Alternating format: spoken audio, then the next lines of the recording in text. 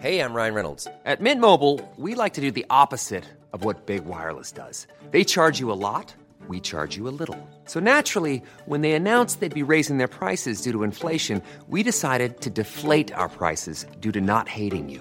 That's right. We're cutting the price of Mint Unlimited from $30 a month to just $15 a month. Give it a try at mintmobile.com/switch. $45 up front for 3 months plus taxes and fees. Promo rate for new customers for limited time. Unlimited more than 40 gigabytes per month. Slows full terms at mintmobile.com. I'm Sandra, and I'm just the professional your small business was looking for. But you didn't hire me because you didn't use LinkedIn Jobs. LinkedIn has professionals you can't find anywhere else, including those who aren't actively looking for a new job, but might be open to the perfect role, like me. In a given month, over 70% of LinkedIn users don't visit other leading job sites. So if you're not looking on LinkedIn, you'll miss out on great candidates like Sandra. Start hiring professionals like a professional. Post your free job on linkedin.com/people today.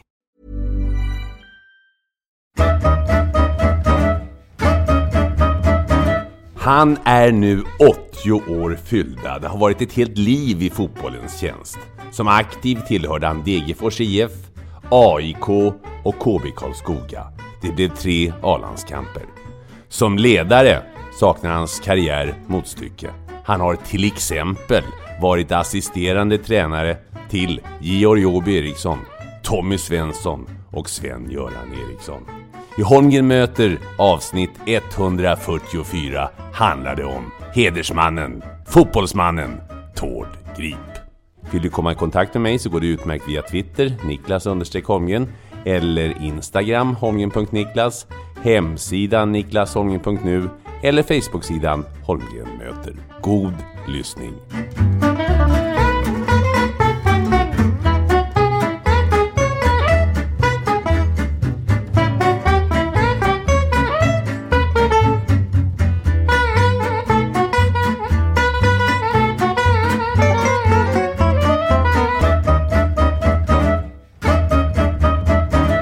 Jag tar den här podden presenteras i samarbete med Stryktipset. Och jag tänkte fråga dig, du har ju varit i fotbollens tjänst nu i 80 år i stort sett. Vad är det konstigaste, det märkligaste du upplevt på en fotbollsplan? Ja, det första jag då tänker på det är en match i Italien med Campobasso mot Cagliari på Sardinien. Det här är Serie B alltså. Och vi hade ju inga scouter där som åkte runt och tittade på motståndare och kom hem med en fin analys, utan det var ju att titta på tv. Och jag hade märkt att det var många mål som gjordes efter hörna och mot bortre stolpen. Så det där tänkte jag undvika, så sätter den bästa fotbollsspelaren vi hade vid bortre stolpen. Han var inte så storväxt, men han var tekniskt skicklig. Carlo Perone hette han. Och mycket riktigt mot Cagliari så får motståndarna en hörna. Och Carlo Perone står där och bollen nickas rätt in mot bortre stolpen. Och han ska slå undan det där. Och slår den rätt upp i nättaket. Så det var ett rejält självmål. Gjorde han det med flit eller? Du, sen efteråt så har jag ju funderat på den tiden i Campobasso. För Carlo Perone var inblandad i en annan match hemma. Där han missade en straff med sköt den 1 meter över och 1 meter vid sidan om mål. Helt otroligt. Och så jag i efterhand så har jag funderat på de här situationerna. Och det fortsatte ju så där, och det var inte därför jag fick sparken, men jag fick ju sluta efter halva säsongen där. För resultaten blev inte bra. Och i alla fall så kom Campobasso till kval för att hänga kvar i Serie B. Och de fick kvala mot Lazio som då var i Serie B. Och den straffen som Carlo Perone missade på hemmaplan, det var just mot Lazio. Och här, jag ser den där matchen, inte på tv utan då är jag i Napoli och ser den här matchen som går på neutral plan. Och där är det en hörna som inte nickas mot bortre stolken utan den nickas mot mål. Och målvakten Bianchi, 2 meter lång, han lyckas vika kroppen bakåt och missa den bollen så att den gick in. Och då började jag undra, vad är det här frågan om? Så det var också en mycket märklig match. Ja. Tord Erland Grip född den 13 januari 1938 i Ytterhogdal i Härjedalen. En livslevande svensk fotbollslegend. Tjenare Tord. Ja, tack. Hej. Och grattis får jag väl säga. Du fyllde 80 år häromdagen. Ja, i lördags. Och pigger. Igår gick du 2 mil. Ja, igår blev det lite mer än vanligt. Jag brukar gå så där en 12-15 000 steg. Så det rör sig om 7-8 kilometer. Men igår hade jag slarvat bort mina nycklar. Så att jag fick gå och leta dem överallt där jag hade varit. Och så det tog lite tid. Men jag måste säga det var bra. För jag har lite besvär med knäna normalt. Men idag efter de där 2 milen så tycker jag känner mig riktigt bra i knäna. Ja, träning ger resultat. Ytterhogdal i Härjedalen. Man brukar säga att Härjedalen är det enda landskapet som inte har någon riktig stad. Ja, de har ju Sveg var ju en köping eller ja. Och det är ju Härjedalens kommun heter det ju idag. Och där ingår Ytterhogdal. Ytterhogdal ligger inom Hälsinglands landskapsgräns. Jaha. Men tillhör Jämtland Härjedalens län. Vi hade säta på bilarna. Ni hade säta på bilarna, ja. Det är Sveriges geografiska mittpunkt ungefär, va? Ja, det är det. Hur var det att växa upp där då? Jo, det var bra. Det var... Min mor var intresserad utav, inte idrott, men utav dans och gymnastik och så att hon gav oss tidigt lite, ordna med en trapets och romerska ringar och lite sånt där, och så höll hon på att vi skulle stå på händer, och så det var mycket sånt. Gymnastiken var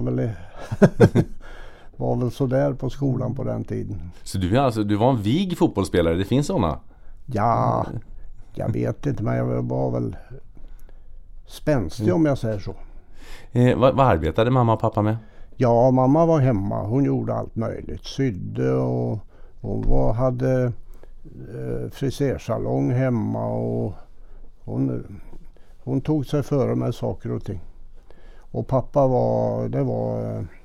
det var skogen, och körde traktor och lastbil, och till och med så köpte han en gammal stridsvagn som han skulle köra i skogen med istället för att ha häst. Men det gick väl inte så bra, för det. När den gick sönder så fanns det ju inga reservdelar att få tag i. Och du gick i folkskola? Ja. 7 år? 7 år, ja. Och sedan så blev du bagarlärling. Sen var jag bagarlärling. Varför bagare? Ja, det var ju inte så många yrken att välja på. Eller jobb, och få jobb. Då det var i skogen då, och vara med pappa och köra i skogen. Det var jag inte så där pigg på. Så där... Min äldre bror, han läste på Hermods och började som... Så han blev vägingenjör eller vägmästare, vad det nu kallas. Så han jobbade på väg, och det fortsatte han med. Men jag fick jobba på ett bageri först och sen på ett annat. Fanns 2 bagerier i Ytterhogdal. Jag jobbade på bägge innan jag kom till Degerfors. Ja. För det var fotboll som var mitt stora intresse. Men du spelade lite bandy också? Jajamän. Ja. Ja då. Var det någonsin där att du valde mellan om du skulle satsa på fotboll eller bandy? Nej. Vi kunde ju göra både och där. Det var ju så man gjorde förr i tiden. Jag menar, här i Stockholm, jag menar, Knivsta och Tjallemild och de här. Och Tumba spelar ju både fotboll och hockey. Men inte bandy, men Knivsta tror jag spelar alla 3 sporterna. Ja, så att det gick bra. Fort kylan kom så var det först lite landbandy och sen så blev det is och då var det bandyträning. När upptäckte du att du hade en speciell talang? När kände du att för att jag menar, det var fler klubbar som var intresserade av dig förutom Degerfors. Ja. Jag vet att Gais var på det också. Ja. Jo, det var det. Jag tror Sundsvall också, GIF Sundsvall. Jag kom ju med i Ytterhogdals A-lag som var division 4 då. Dagens division 3. Så jag var 13 år då. Precis slutat skolan. 13 år i division 4? Ja. Så det, och du var ju inte jättestor alltså. Nej. Du som mest mätte du 172 centimeter. Ja. Nej, och så spelade jag bandy också, både i A-lag. Vi hade juniorlag som jag också spelade i samtidigt, både i bandy och fotboll. Och vi vann junior-DM i Jämtland, Härjedalen, mot IFK Östersund då, som var ett division 2-lag i fotboll, alltså superetta-lag idag. Och bandy var de också, inte i högsta serien, men division 2 var de i alla fall. Men det blev i alla fall Degerfors och då var det slut med bandyn. Ja, det var det. Det blev lite... Och varför Degerfors? Ja, jag kände att de visade mig ett jobb för det första. Det gjorde de inte i Göteborg när jag kom dit. Jag fick spela en träningsmatch mot Örgryte. Och den gick så pass bra så att de ville att jag skulle skriva på. Det gjorde jag också. Ja, jag skrev på för Gais. Men de visade mig inget jobb fast jag var där en hel vecka. Så jag visste inte vad jag skulle göra när jag kom dit. Men nu blev det inte så, för det.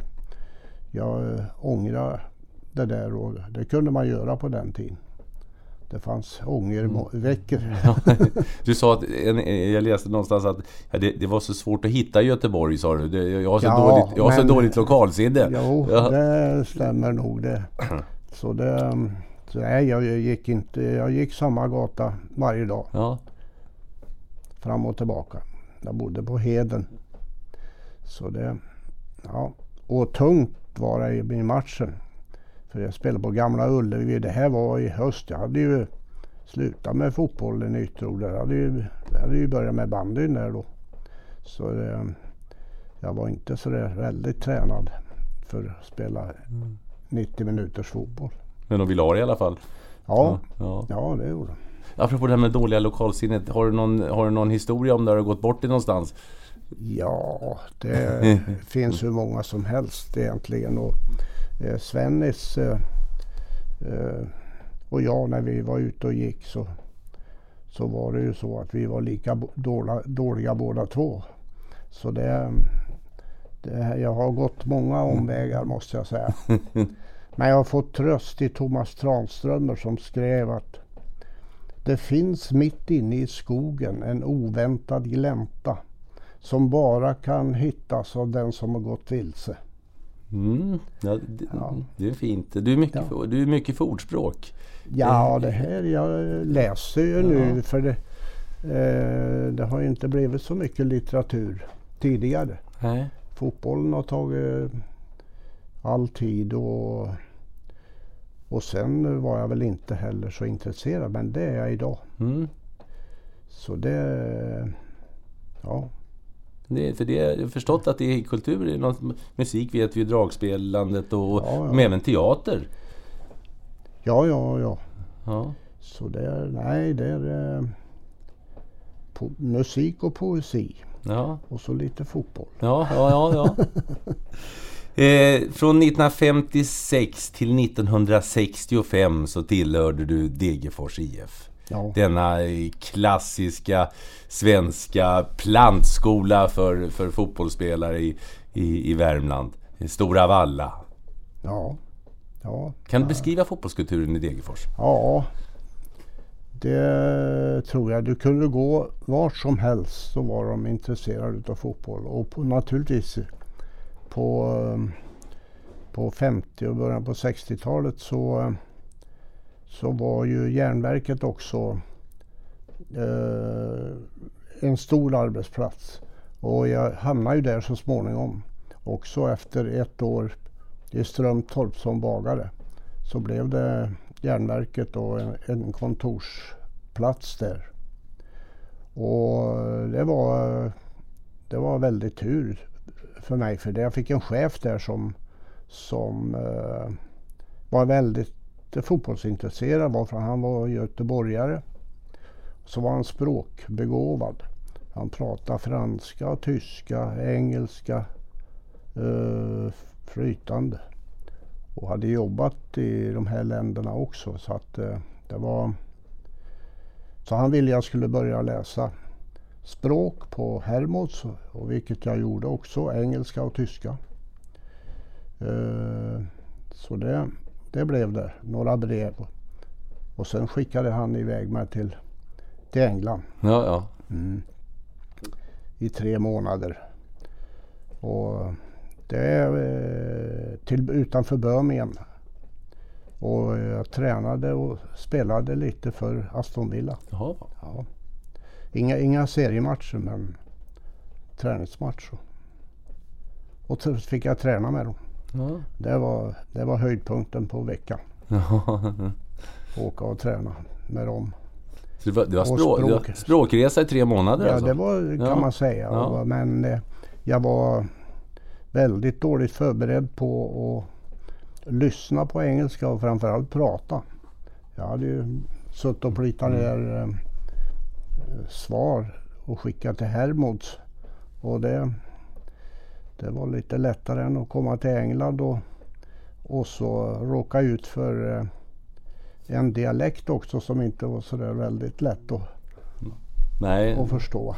Vissa av de engelska dialekterna är ju... Ja. Så, men det gick bra till slut, så efter jag skulle ha varit 1 månad till så har det blivit perfekt, men det blev bra ändå. Ja, det fick ju komma till England sen. Ja. Sen så har jag tagit igen det. Ja. Du, sedan så, du blev ju landslagsman också. Du gjorde 3 A-landskamper, 1 mål. Du debuterade mot Ungern, vill jag minnas. Ja. Hur var det? Nej, debuten var mot Holland. Mot Holland, ja.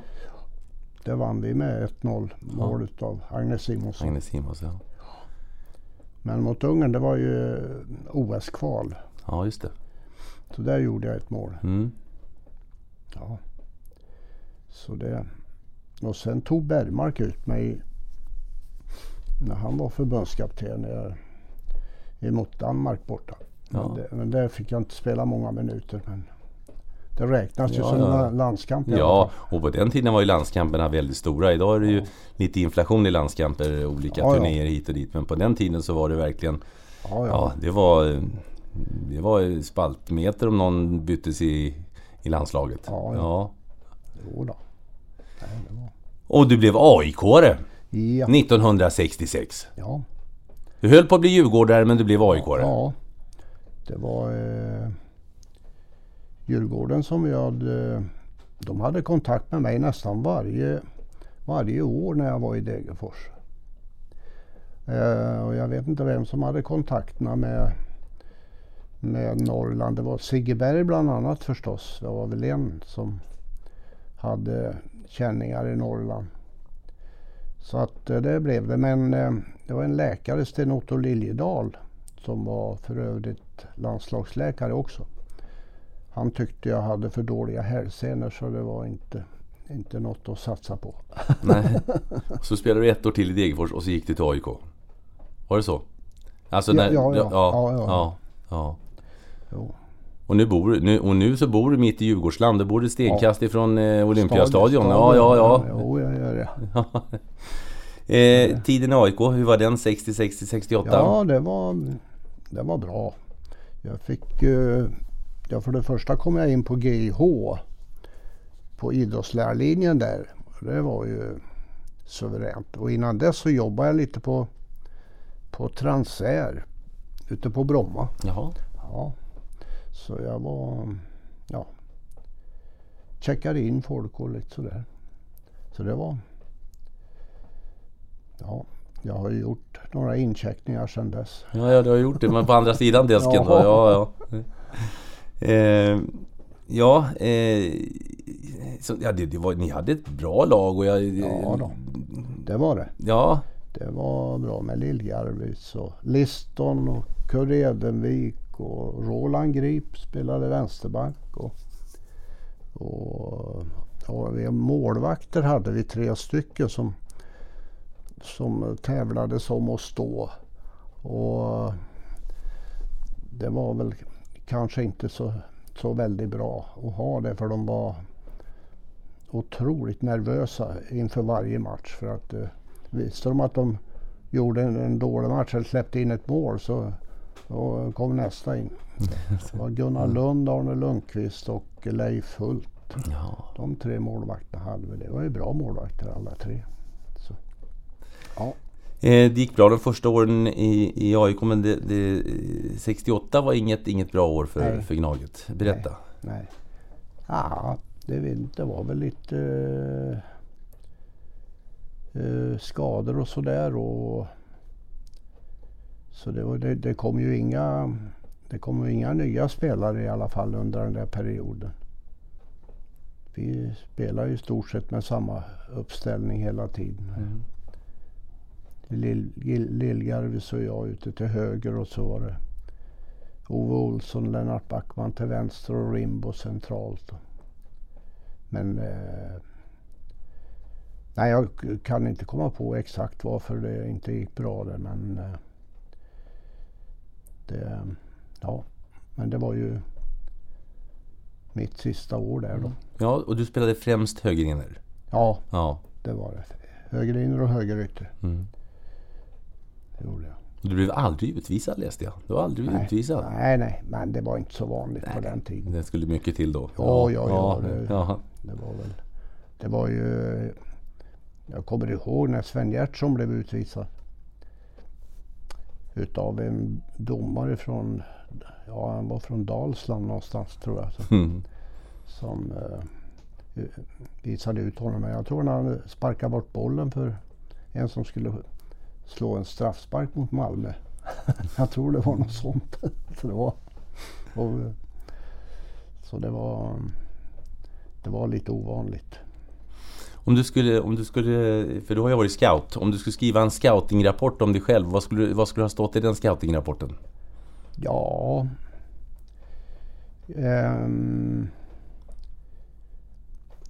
kunde springa i 90 minuter och ganska teknisk. Och var ju inte någon försvarsgubbe förstås. Det var jag inte, men jag kunde komma hem och vara på rätt sida om bollen i försvarsarbetet. Men jag var ju ingen som tacklade och vann bollar, utan jag kunde springa upp och ner. Och fick jag en boll så slarvade jag inte bort det. Det slog inte så många felpass. Nej. 1968 så efter det så går du till KB Karlskoga. Jag vet att du har sagt att det är väl kanske det jag ångrar mest, att jag inte fortsatte spela lite till på absoluta högsta svenska nivå. Trots allt så är det den tiden man spelade själv som aktiv, det är den man tycker man kommer ihåg som den bästa tiden. Och det tycker jag fortfarande, fast jag har varit med om så mycket annat på tränarsidan. Men att spela det är ju trots allt det optimala. Ja, det är det. Ja. Så det är möjligt, men nu blev det inte så det... Jag tror jag skulle kunna ha tagit en plats i ÖSKs A-lag i Allsvenskan då. Ja, 68 då när du slutade AIK. 69. Ja, 69. 69 var KB Karlskoga, ja, då spelade jag. Ja, du slutade i AIK när du var 30. Ja. Så jag var... Och du, med den kroppen och den spänsten så hade du kunnat spela några år till. Ja, jag var lättränad också. Så.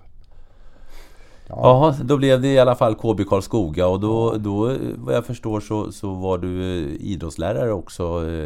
Jag var gymnastiklärare. Ja, som det hette då, ja. Jo, det var på Skranta skola. Skranta skola, ja. Så det var, där hade jag, vi vann skol-DM i både hockey och fotboll och vi var i final i bandyn också. Jaha. Vi hade ju spelare som Bo Lennartsson, Kulon, Färjestads och Bengt-Åke Gustafsson. Bengt-Åke också. Ja, Bengt-Åke. Han bor kvar jag har varit hemma hos honom och gjort podd också. Han bor kvar han bor i Karlskoga nu. Ja. Han flyttar från Schweiz. Han har en lägenhet i Karlskoga i alla fall. Så vet jag inte han hade ju hus där. Ja. Ett tag. Han var duktig både fotboll och hockey. Ja. Det är väl ofta så att de som är man duktig i en av sporterna så är man ofta duktig i det andra också. Men det är klart, han kom ju med i A-laget i Bofors där i hockey, så det var väl, han gjorde nog rätt. Spelande tränare 69-73 i Karlskoga. Ja. Var det vanligt med spelande tränare förr? Ja, det tror jag. Att det var vanligare än vad det är idag i alla fall. Jag tror att det krävs mera idag. Så det tror jag. Vi hade ju ett division 2-lag som var ganska bra. Vi höll ju på att gå upp i Allsvenskan. Med det materialet vi hade. Vad sa Degerfors om att Karlskoga var så bra i fotboll? Karlskoga har ju skött ishockeyn och Degerfors fotbollen. Ja, det är som det är nu ungefär. Ja. Jo. Det var väl inte så populärt, men jag kommer ju tillbaka dit som tränare sen.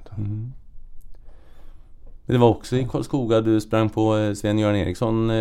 Var det första gången då ni möttes? Ja, det var det. Han gick på GH i Örebro och kom in där och spelade för Sifälla innan dess. Man tyckte det var för långt att åka mellan, så han frågade mig om han fick vara med oss och träna, och det fick han. Så gick han från Sifälla till KB Karlskoga. Och han tog ju plats i A-laget så småningom.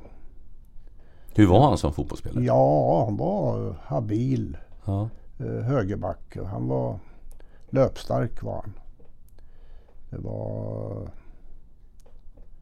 Han hade ju ambitionen att bli allsvensk fotbollsspelare. Men han tyckte jag förstörde hans karriär när jag tog honom som min assistent. Du såg någonting annat hos honom där än att han skulle bli fotbollsspelare? Ja. Det gjorde jag. Så det gick bra sen för honom. Ja, det gick ju bra för... Ja, det har gått bra för båda. Ja. Men det var lite intressant att du förstörde hans fotbollskarriär, tycker jag. Ja. Och sen då så börjar ju en fantastisk resa som tränare. Ja. Du går till Örebro 1974. Det är efter KB Karlskoga. Ja. Så där var jag då i 2 år. Ja. Och sen, men jag hade inte tänkt mig att åka runt som tränare och jobba som tränare. Så jag bodde ju kvar då hade vi flyttat från Karlskoga till Degerfors, så att bodde ju kvar där när jag pendlade mellan Örebro och Degerfors då. Men så Så efter 2 år i ÖSK så tyckte jag nej, det här det blev ingen utveckling, kände jag. Så då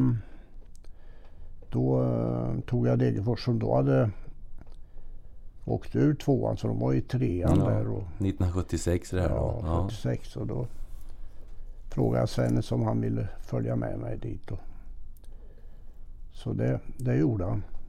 Och sen så bara fortsatte det med, efter 1 år där så vi gick inte upp, vi kvalade, men vi gick inte upp i 2:an.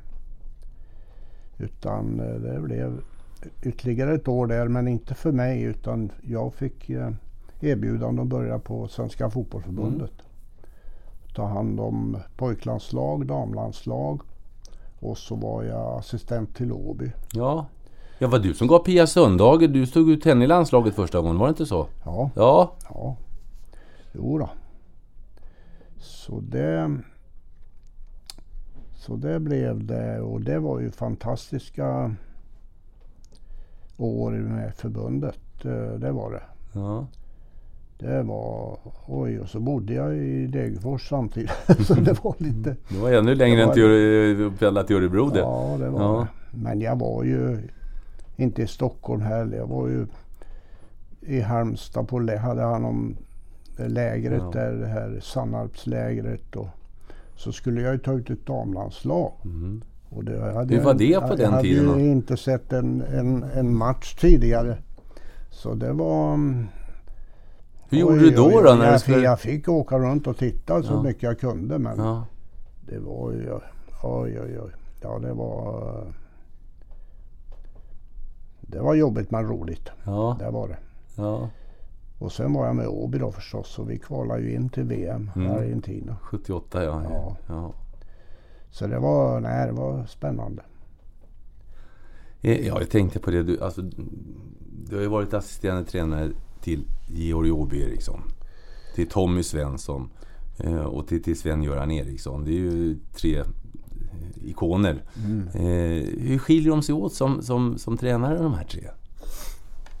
Ja, Åby var ju speciell för att han var ju inte tränare egentligen, han var ju lagledare. Han hade ju en tränare bredvid sig i Norrköping när han var lagledare där. Så att tränaren han hade uppvärmningen dagen innan match. Det var det enda han gjorde på trädet. Då sprang han runt några varv och så gjorde lite gymnastik. Det var allt. Sen inte en övning. Nej. Hade han. Så men han tog ut laget och så? Ja, det gjorde han. Men han gjorde det inte tillsammans med mig. Nej, det gjorde han inte. Nej, det var...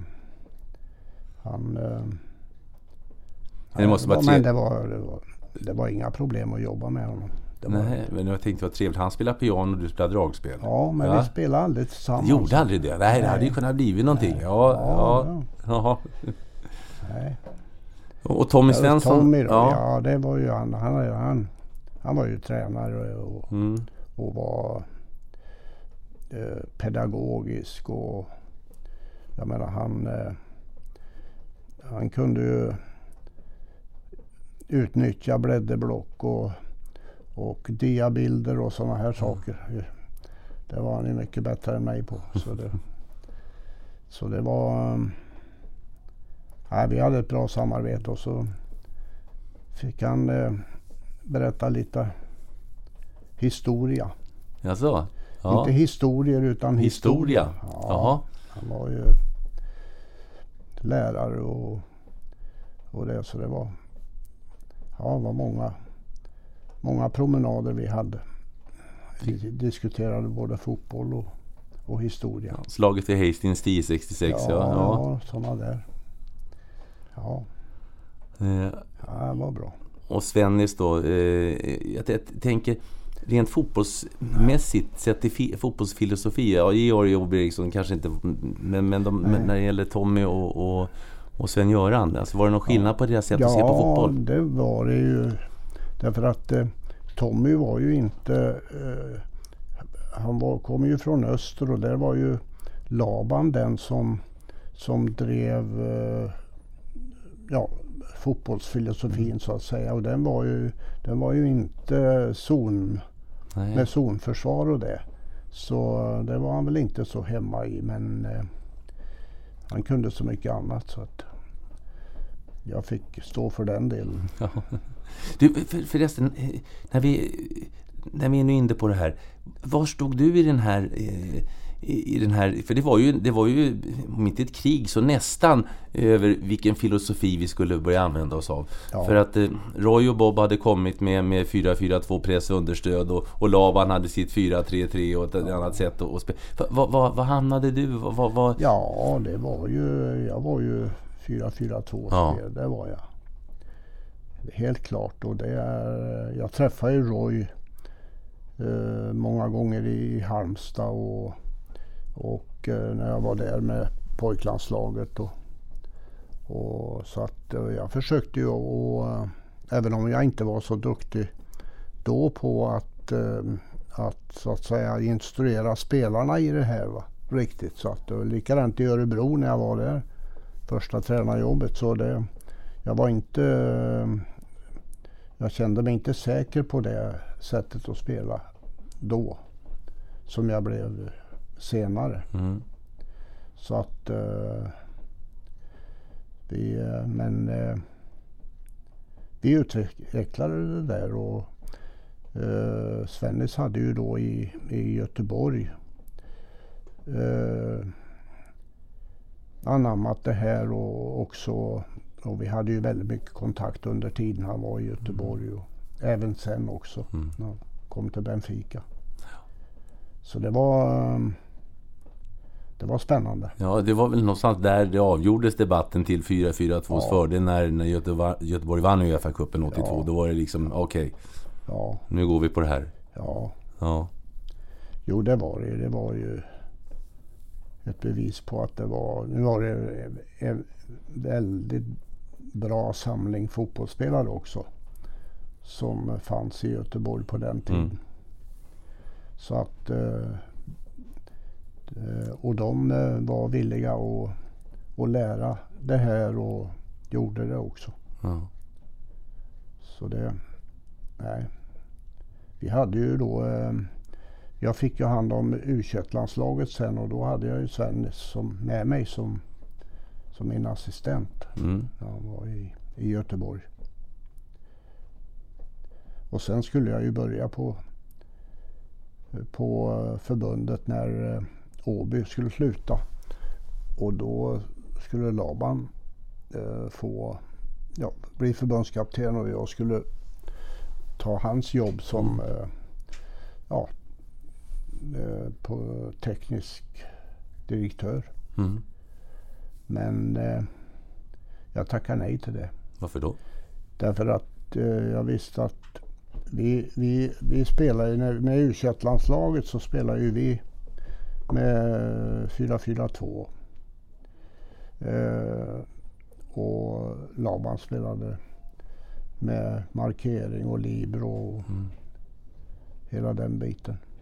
Så, och skulle jag då ha hand om utbildningen på förbundet, så var det inte så bra att ha en förbundskapten som var helt motsatt. Nej, som hade en filosofi och du en annan. Ja. Nej, det kändes inte bra. Nej.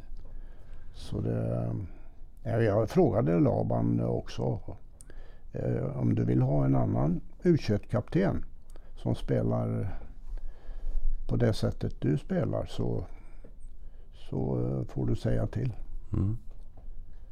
Men nej, sa han, det vill han inte. Nej. Ja.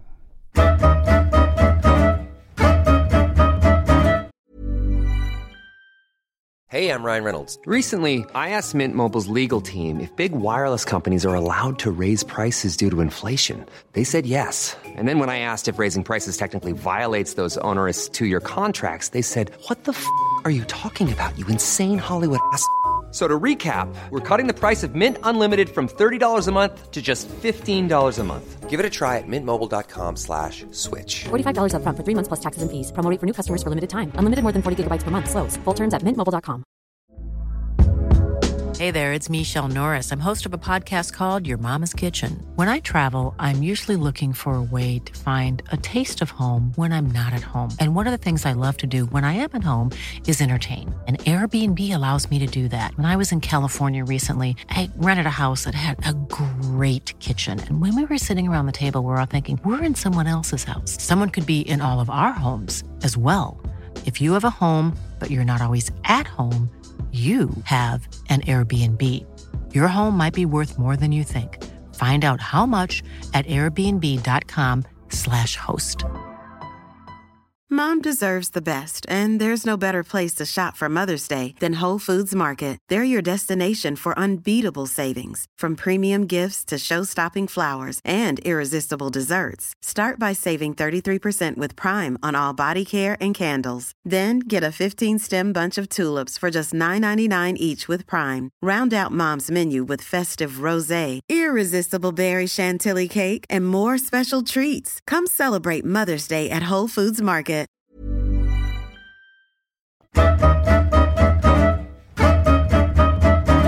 Ja, som sagt, 79-80 var det i Örebro då, efter då Åbytiden.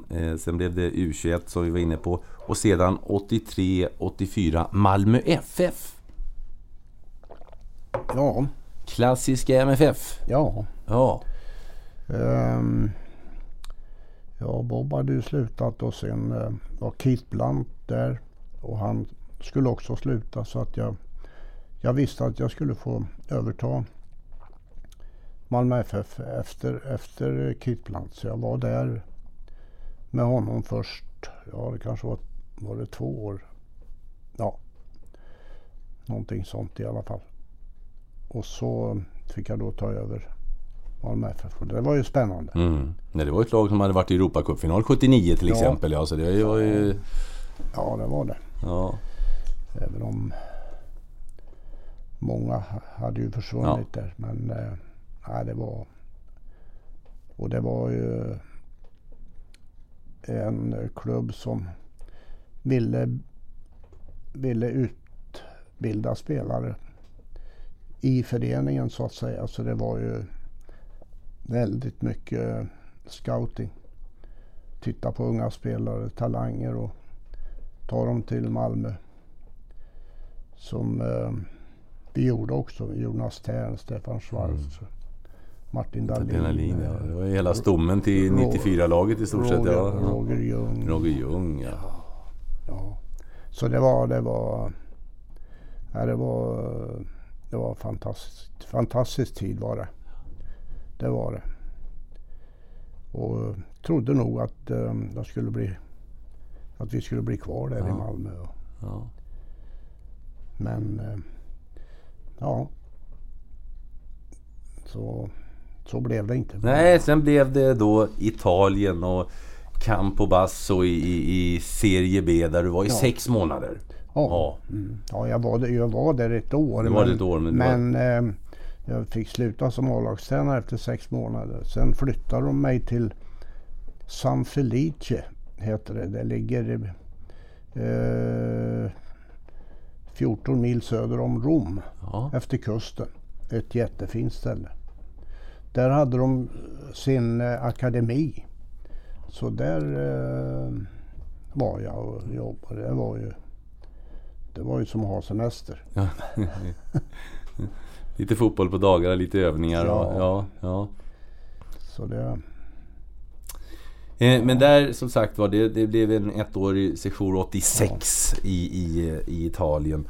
Sedan så pockade Norge på uppmärksamheten. Du blev norrman. Ja. Det blev det. Och ja, det gick väl heller inte så vidare bra. Det var... Och där... Ja, jag trivdes bra i Oslo och inte så. Och det var med alla medarbetare på förbundet. Ja, det var jättebra så. Men jag kände att jag hade ingenting att göra. Nej. Det fanns inga spelare att åka och titta på. Det var en enda som spelade i Werder Bremen. Rune Brattstedt, ja. Och den behövde jag ju inte titta på. Han var ju given. Ja. Så att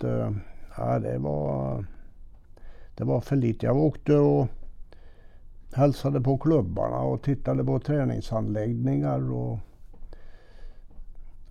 så att jag var uppe i Tromsö flera gånger. Ja. Ja. De hade ju en inomhushall där och träffade jag Tommy. Ja, Tommy var där uppe då. Ja. De har ju haft när Bosse Pettersson var ju där uppe en sväng också. Ja. Jo, det var... Nej, så det var ju bra så, men det var inte mycket fotbollsjobb. Nej.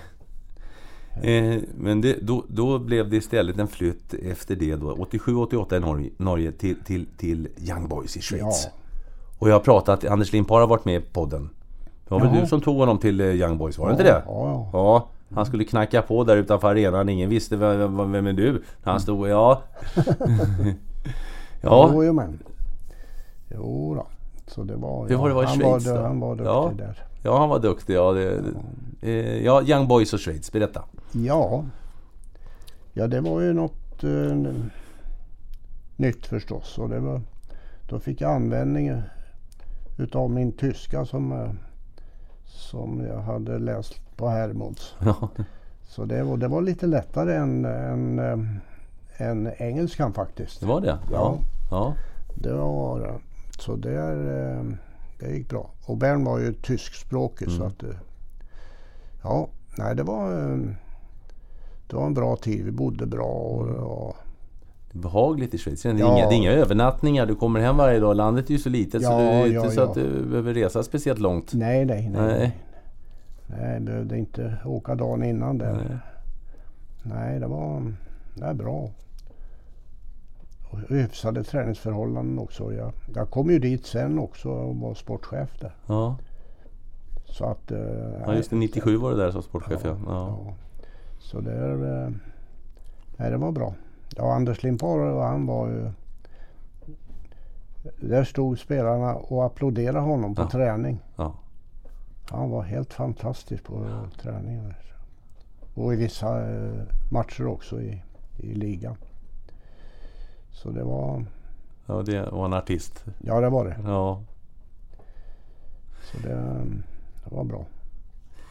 Och sen så började den här fantastiska tiden med Tommy Svensson 91-97 där det blev det här hemma-EMet som var 92 EMet. Ja. Hur var 92 för dig förresten? För jag vet att din fru avled 92. Ja. Siv. Det var ju jag hade ju det var ju jobbigt för att spåra då. Jag hade ju fotbollen och hon var med på matcher här på Råsunda. Hon var med också och såg finalen i Göteborg. Men sen efter det så sjuknade hon och så gick hon bort sen på hösten. Så det var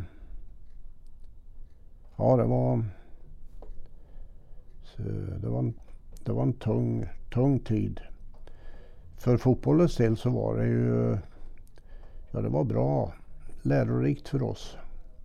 Vi fick ju använda stort sett samma spelarkader sen till USA.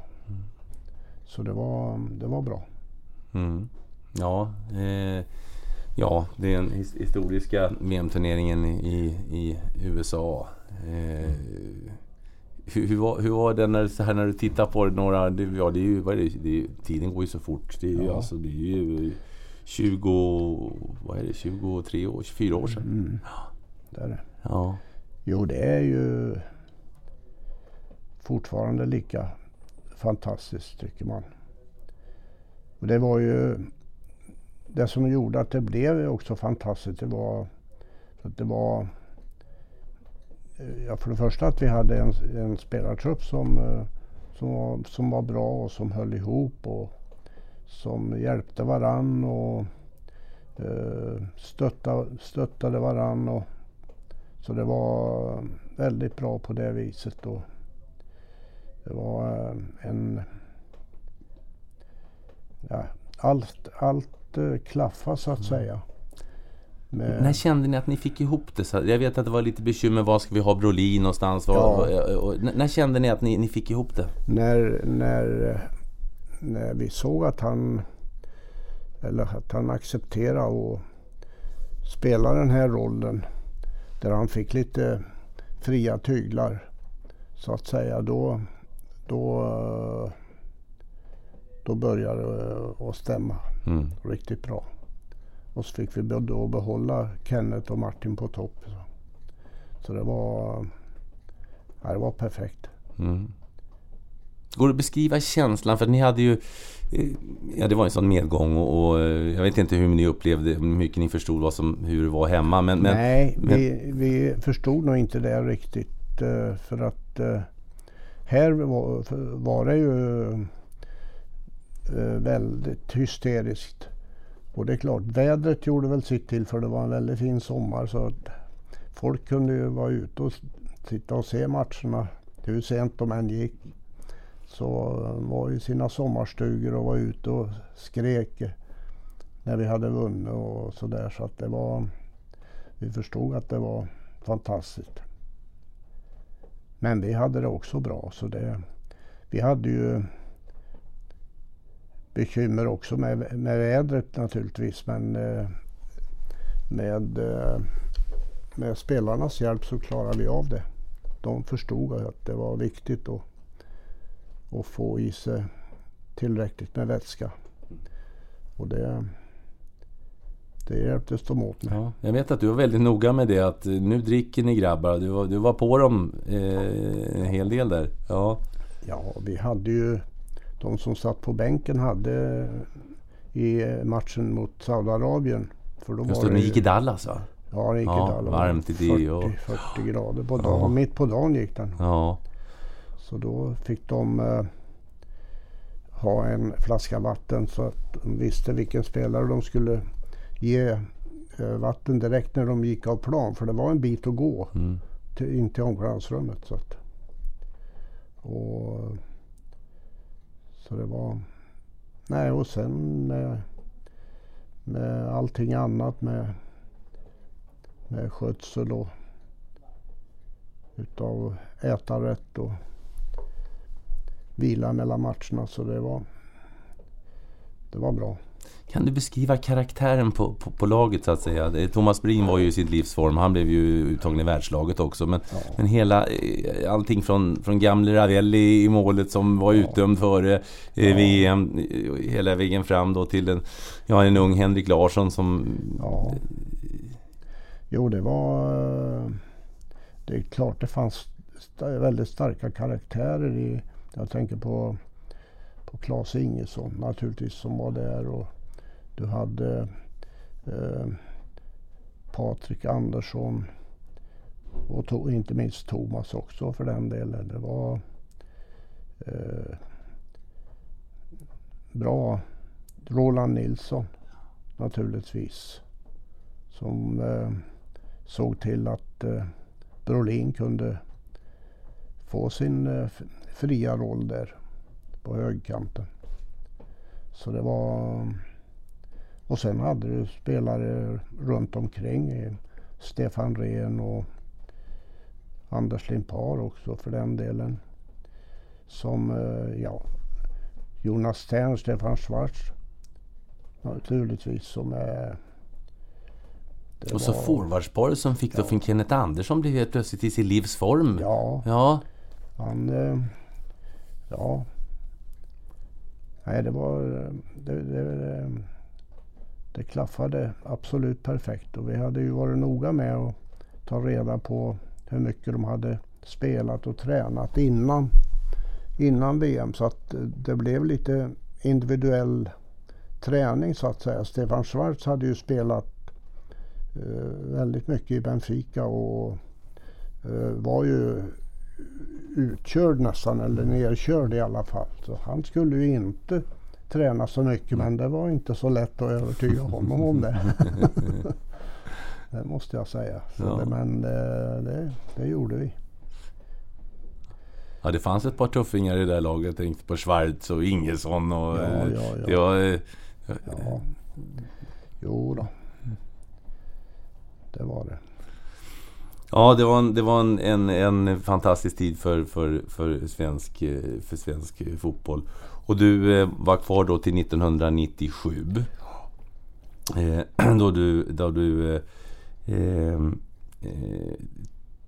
åkte till ja, du var också i Indonesien en sväng här med U23 och så, men det var under Sverige-tiden här. Ja. Men sen 97 blev du då sportchef i Young Boys. Just det. Och sen så återförenades du med Svennis i Lazio. Det var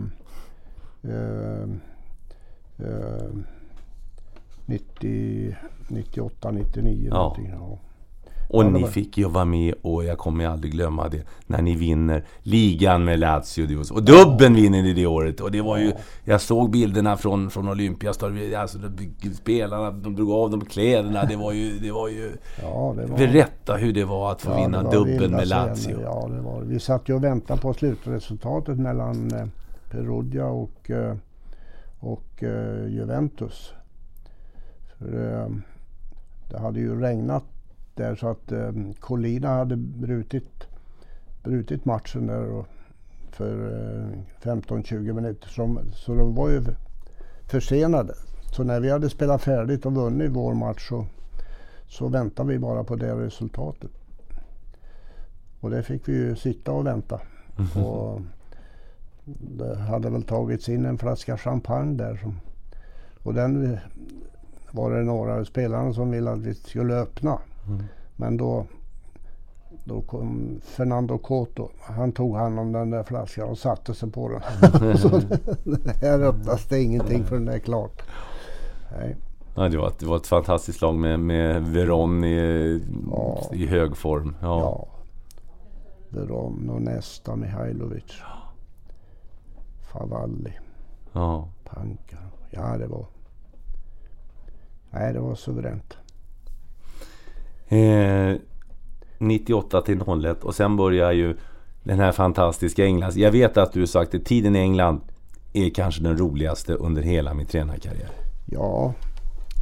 Jag har ju kommenterat engelsk fotboll själv sen 90, sen jag började med Premier League början 90-talet, och det är ju något speciellt med England och fotboll. Ja, det är det. Och så det var att gå på fotboll i England, det är en höjdpunkt. Det är det faktiskt. Så det är och för oss då, när Svennis kom på matcherna där, så ställdes publiken upp och applåderade honom. Så det var bara media som jagade honom, men för övrigt så var han väldigt populär och är det fortfarande. Ja, jag minns att ni fick en flygande start där ni slog tyskarna. Ja, krossade Tyskland. Ja. I Tyskland. Ja, låg under med 1-0. Ja.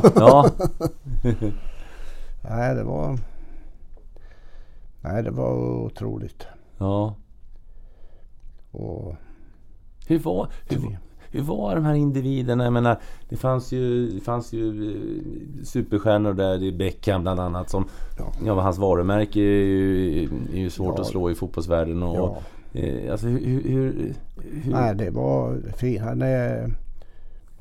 Han är väldigt, väldigt fin. Och en bra kapten var det. Han föregick med gott exempel alltid och jobbade hårt på träning och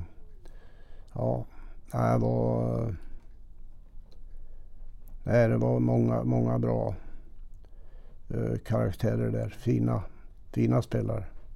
Jag tänker på det, du har ju varit med länge i tränarvärlden och har erfarenhet och hur man ska behandla spelare. Vissa kanske man ska vara lite tuffare mot och vissa kanske man måste klappa om och sådär.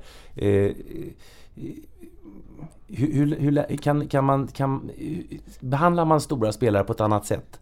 Alltså stjärnorna, jag tänker på Beckham, på Zlatan och såna här som är stora. Alltså. Jag tror att du måste ha...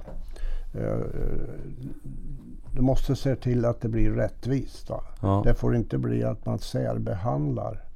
Då måste så att säga gruppen acceptera det i så fall.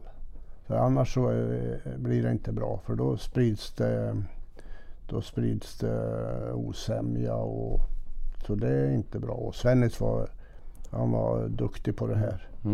Hade ju naturligtvis jobbat i Italien länge och haft stora spelare. Och det var ju nödvändigt att behandla dem som vuxna människor. Så det är och det fungerar. Ja, just känslan av att vissa kanske har stora egon och... Ja, nej. Det fanns inga sådana. För det är ju många som vittnar om det, att när det gäller Sven-Göran, att han dels är han duktig på att ta stjärnorna. Han är duktig på att men också att ta hand om dem som inte är med i startelvan och se dem kanske ännu mer än de 11 som spelar, för de är ju glada ändå. Ja. Nej, men det är helt klart. Du har de som får sitta på bänken ofta och kanske till och med på läktaren. De måste ses till för det. Det kan vara avgörande. Att de måste in och spela, och då är det ju viktigt att de känner att de finns med. Så det är klart. Hur konkret går det till när man försöker hålla, om du har en stjärnfylld trupp då, som ni till exempel hade i Lazio, hur beter man sig rent konkret mot de som är utanför? Vad säger man till dem? Ja, det är ju då på träning och hjälpa dem på träning, att de får kanske lite mera uppmärksamhet på träningarna, få ge dem möjlighet när det finns att sätta in dem kanske i någon match som de kan få visa upp sig i. Det är också viktigt. Och det gör man ju också för lagets skull. Så att de som sitter på bänken kanske måste in och spela en längre tid. Då bör de ju vara redo och klara för det och känna sig motiverade för att göra det här jobbet. Och det hade vi ju 94 också. Jag menar när K-mark måste in och spela där exempelvis. Så han var ju redo. Den saken är klar.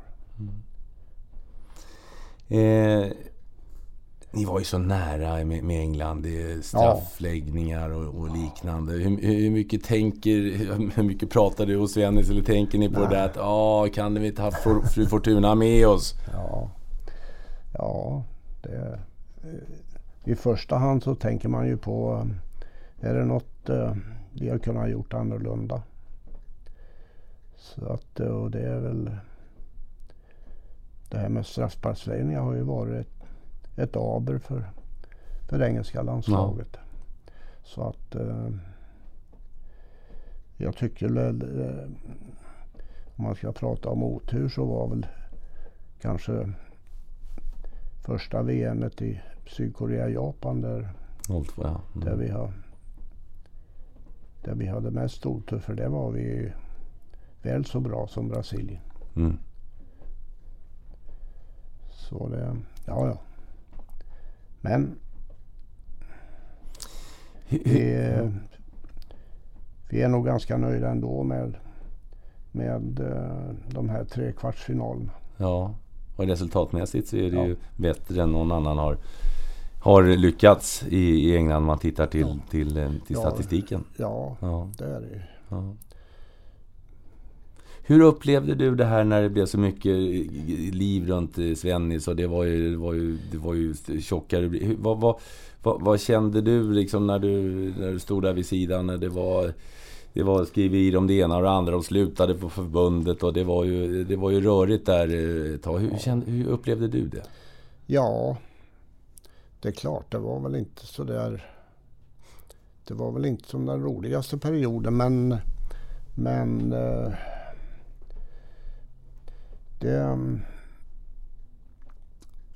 det blev ju så till slut att det var ju ohållbart det som media höll på med och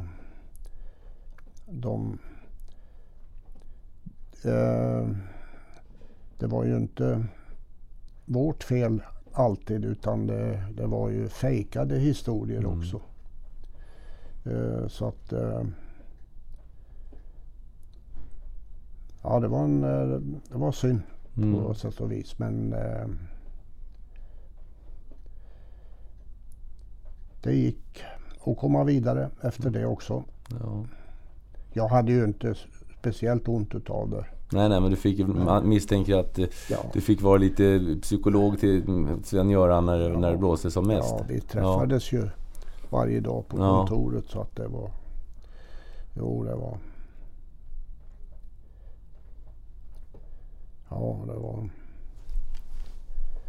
men det var en bra tid ändå, sammantaget. Ja,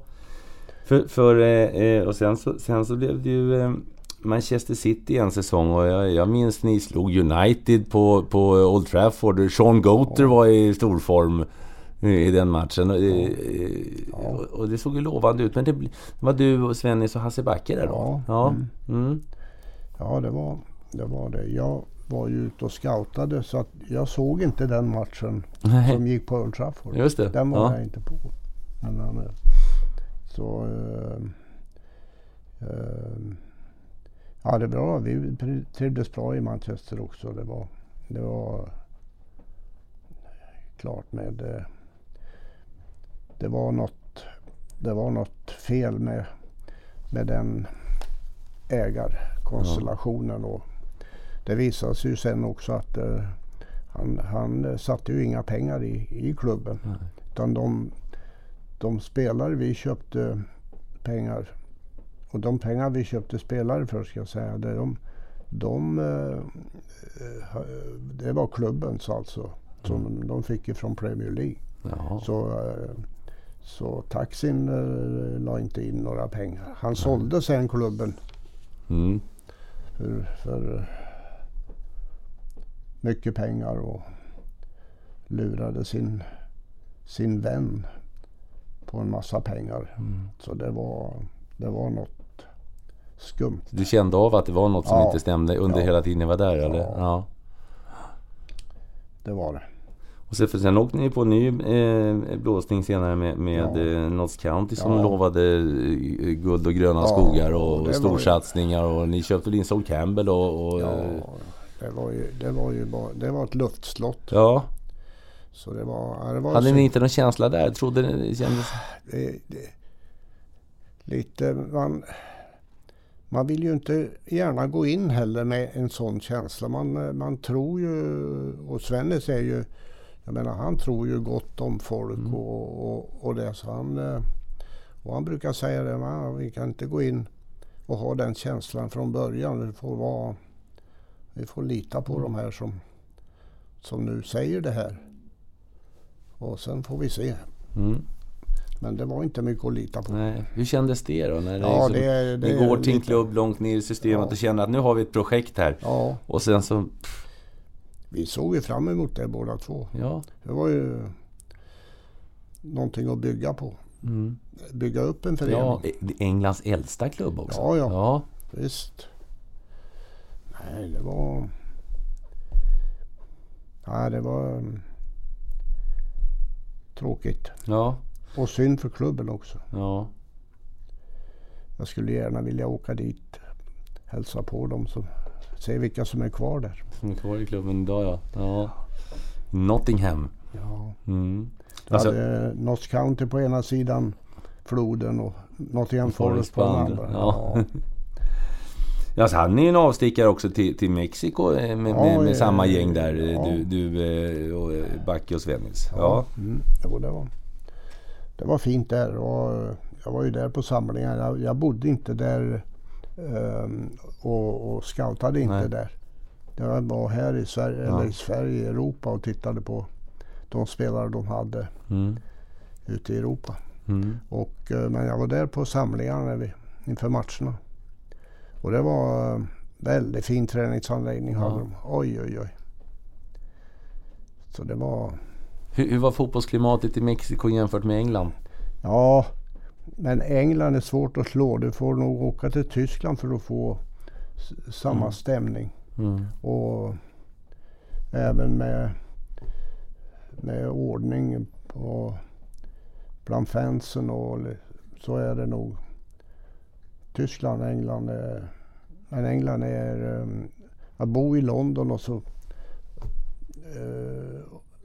åka och titta på matcherna bara i London. Det är helt fantastiskt. Så ja. Ja, hur skulle du vilja summera tiden i Mexiko då? 2008-2009? Ja.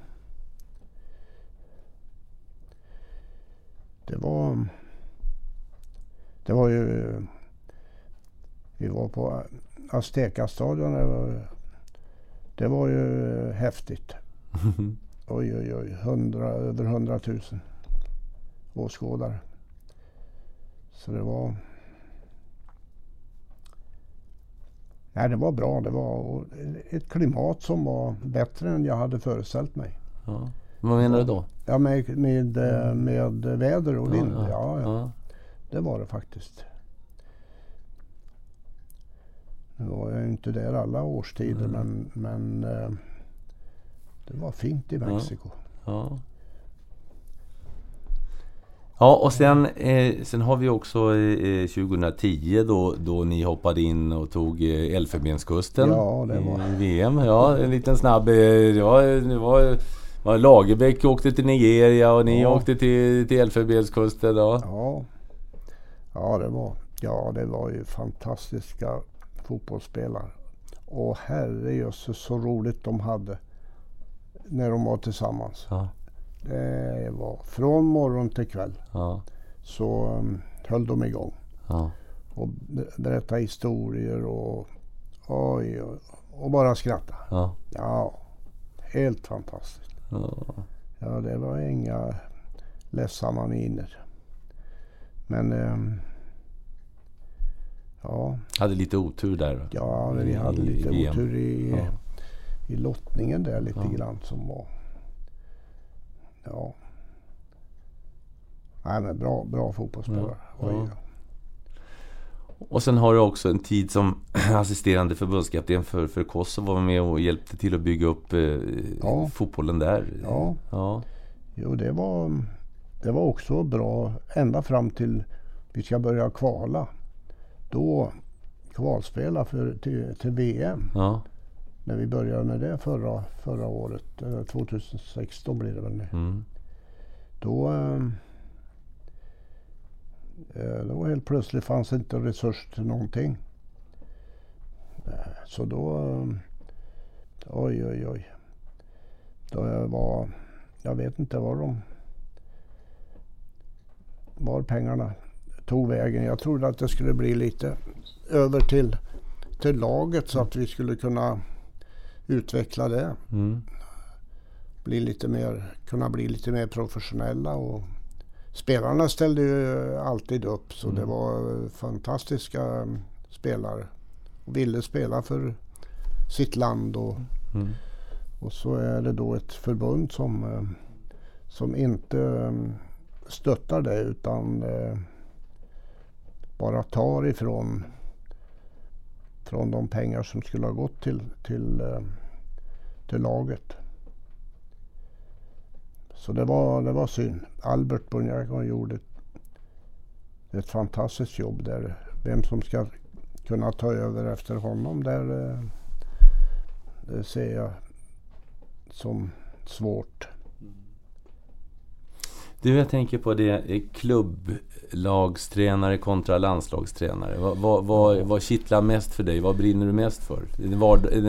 Den dagliga kontakten eller? Ja, det var det ju i alla fall. När jag var i Norge då kände jag ju att då var jag nog lite för ung för att ta ett landslag. Så att men det är klart att ju äldre man blir ju mer tycker man att det är bättre med ett landslag. Och nu är man så gammal så nu är man inte bra till någonting.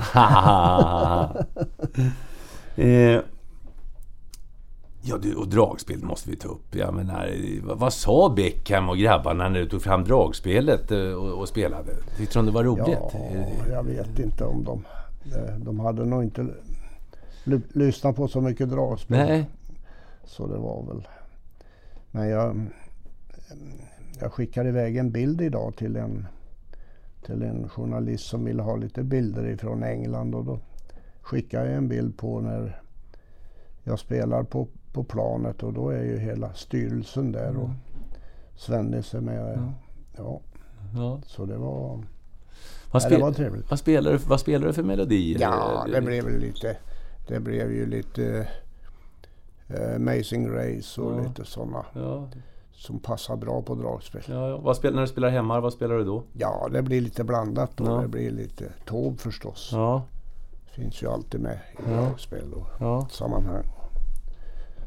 Spelar jag lite för ringa på bra hem. Och din sambo som är på hemmet. Ja, hon är på ett. Hur mår hon? Ja då, det går bra. Hon är ju förlamad, så det är inte mycket att göra åt, men annars så. Du besöker henne varje dag? Ja. Vi äter middag. Klockan 5 varje dag. Och sen brukar vi gå ner på proviant och ta en kopp te eller ett glas vin. Och så har vi tid så blir det lite dragspel efter det. Ja, jag läste något som mycket religiösa sånger. Är du troende? Nej, men Frälsningsarmén var ju den första levande musik som man var frånsett att mamma spelade lite gitarr och sjöng skillingtryck förstås. Men annars var det Frälsningsarmén. Och det sitter i fortfarande. Med han har öppnat pärleporten och sådär där. Och sen när jag kom till Degerfors så var vi inbjudna. Laget var inbjudna alltid till Frälsningsarmén. Minst en gång om år. Ja.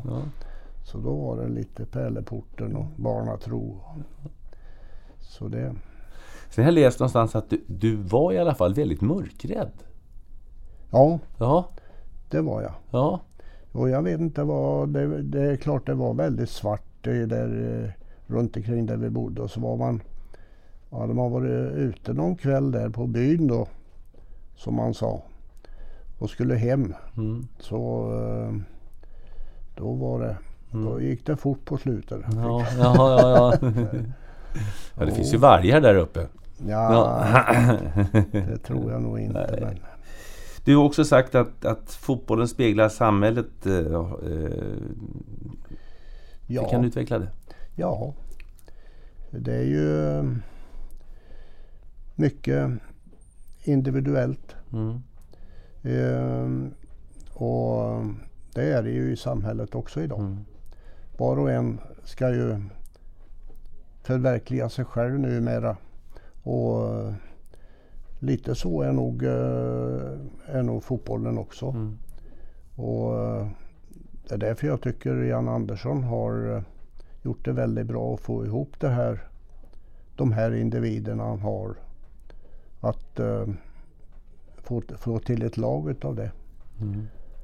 Och som ser ut att fungera väldigt bra.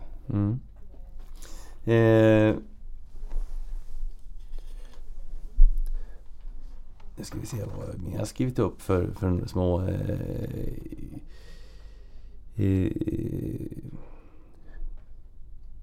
Ja, hur ser du på du har ju varit med så länge och varit inne i fotbollen, verkligen inne i fotbollen under så lång tid.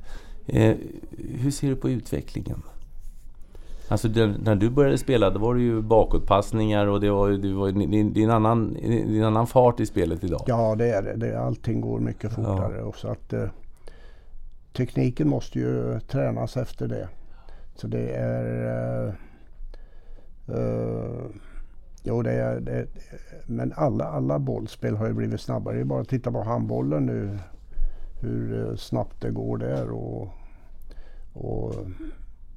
och fotbollen har ju förändrats kolossalt.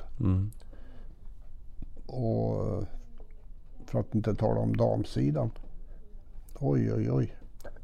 Det är ju väldigt skillnad mot när jag var förbundskapten. Ja. Den saken är klar.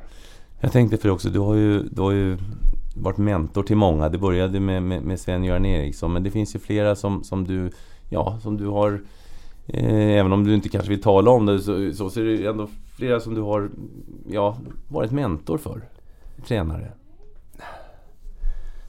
Bollplank till, de har kunnat ringa till dig och det menar. Ja, men det har jag varit öppen för alltid. För att det kostar inget. Nej. Det måste jag säga. Så och det fanns ju en tid när jag själv ville lära mig en massa. Och varför ska jag inte kunna ställa upp då om någon vill prata lite fotboll.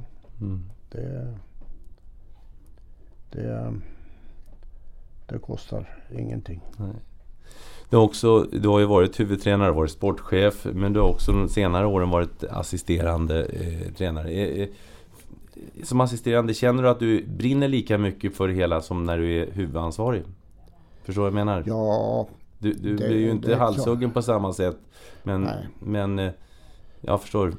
Jag har ju haft en filosofi om att jag vill utveckla. Det är ju Karin Boye som skriver att man kan inte vara lycklig över att ha uppnått ett visst mål.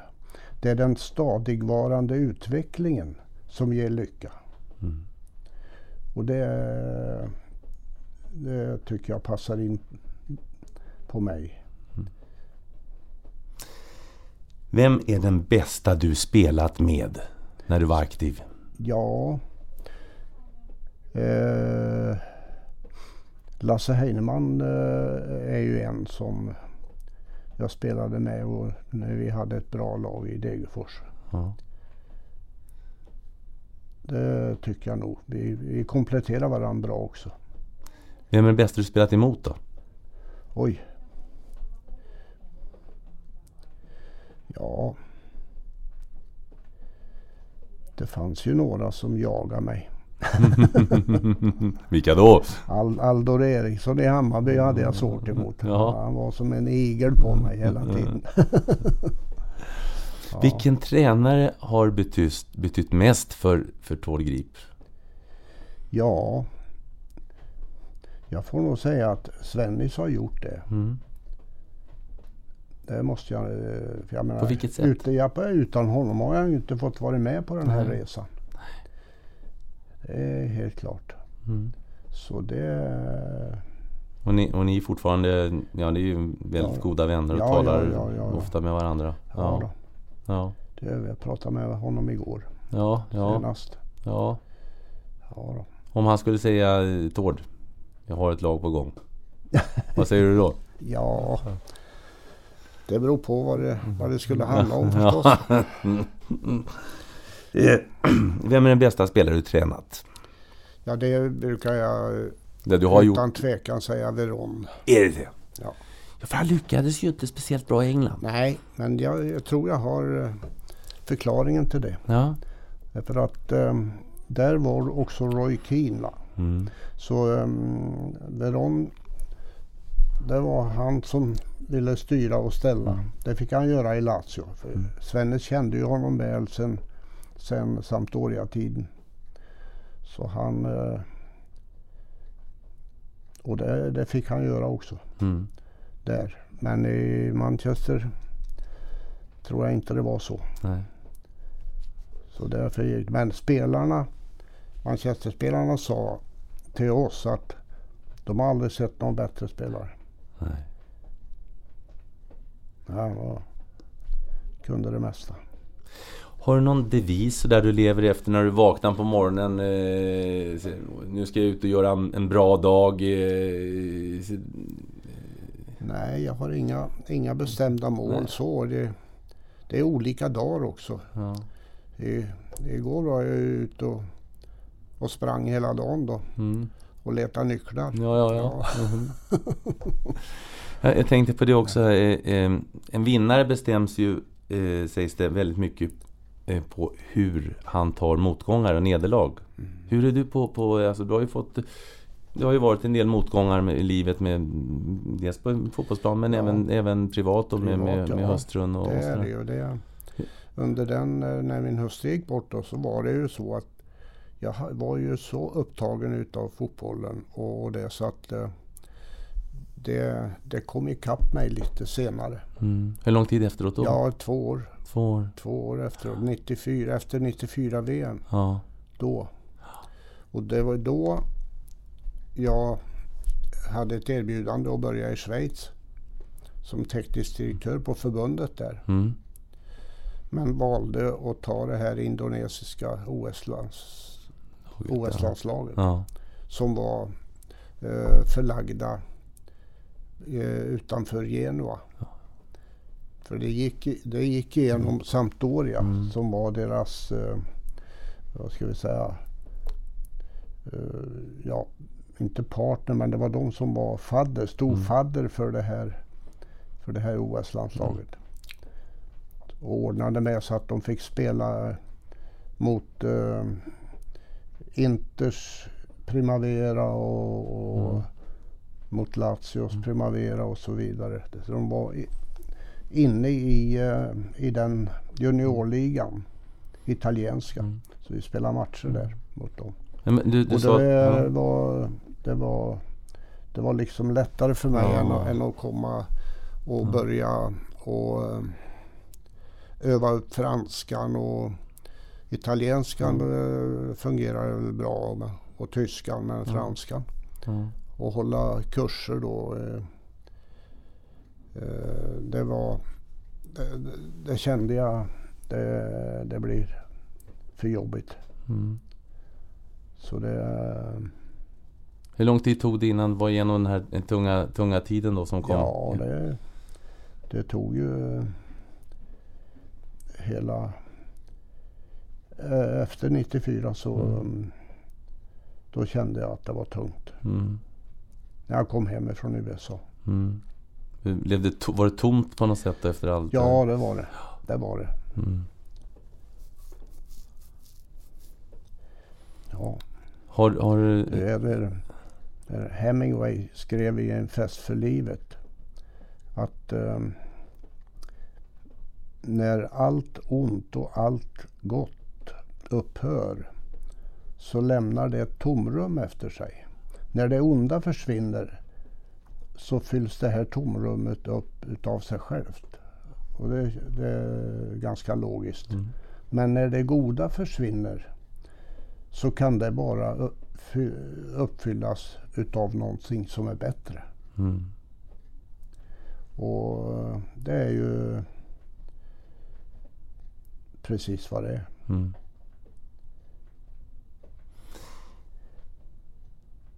Ja, Tord, nu måste jag fråga. Det är en så lång och fantastisk karriär. Vi kan ju inte prata om alla matcher och alla. Men är det någonting som du känner att det där skulle han ju naturligtvis ha tagit upp med mig? Eller någonting du vill berätta för lyssnarna, något visdomsord, för du är fylld av dem.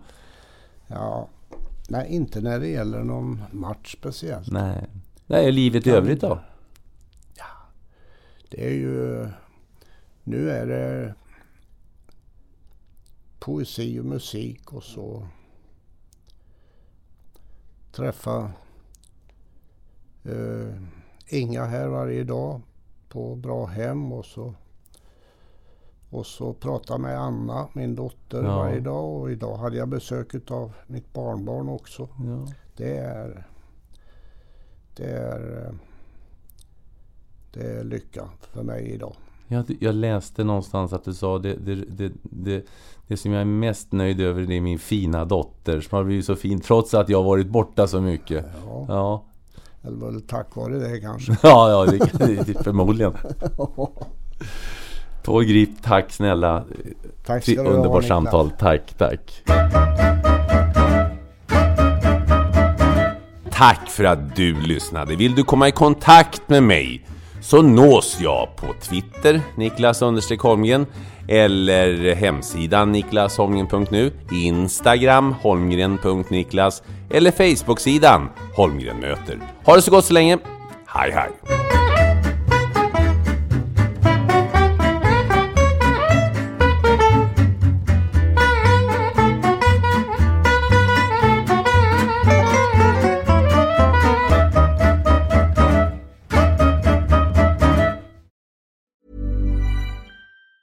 Mom deserves the best, and there's no better place to shop for Mother's Day than Whole Foods Market. They're your destination for unbeatable savings, from premium gifts to show-stopping flowers and irresistible desserts. Start by saving 33% with Prime on all body care and candles. Then get a 15-stem bunch of tulips for just $9.99 each with Prime. Round out Mom's menu with festive rosé, irresistible berry chantilly cake, and more special treats. Come celebrate Mother's Day at Whole Foods Market. Mom deserves the best, and there's no better place to shop for Mother's Day than Whole Foods Market. They're your destination for unbeatable savings, from premium gifts to show-stopping flowers and irresistible desserts. Start by saving 33% with Prime on all body care and candles. Then get a 15-stem bunch of tulips for just $9.99 each with Prime. Round out Mom's menu with festive rosé, irresistible berry chantilly cake, and more special treats. Come celebrate Mother's Day at Whole Foods Market.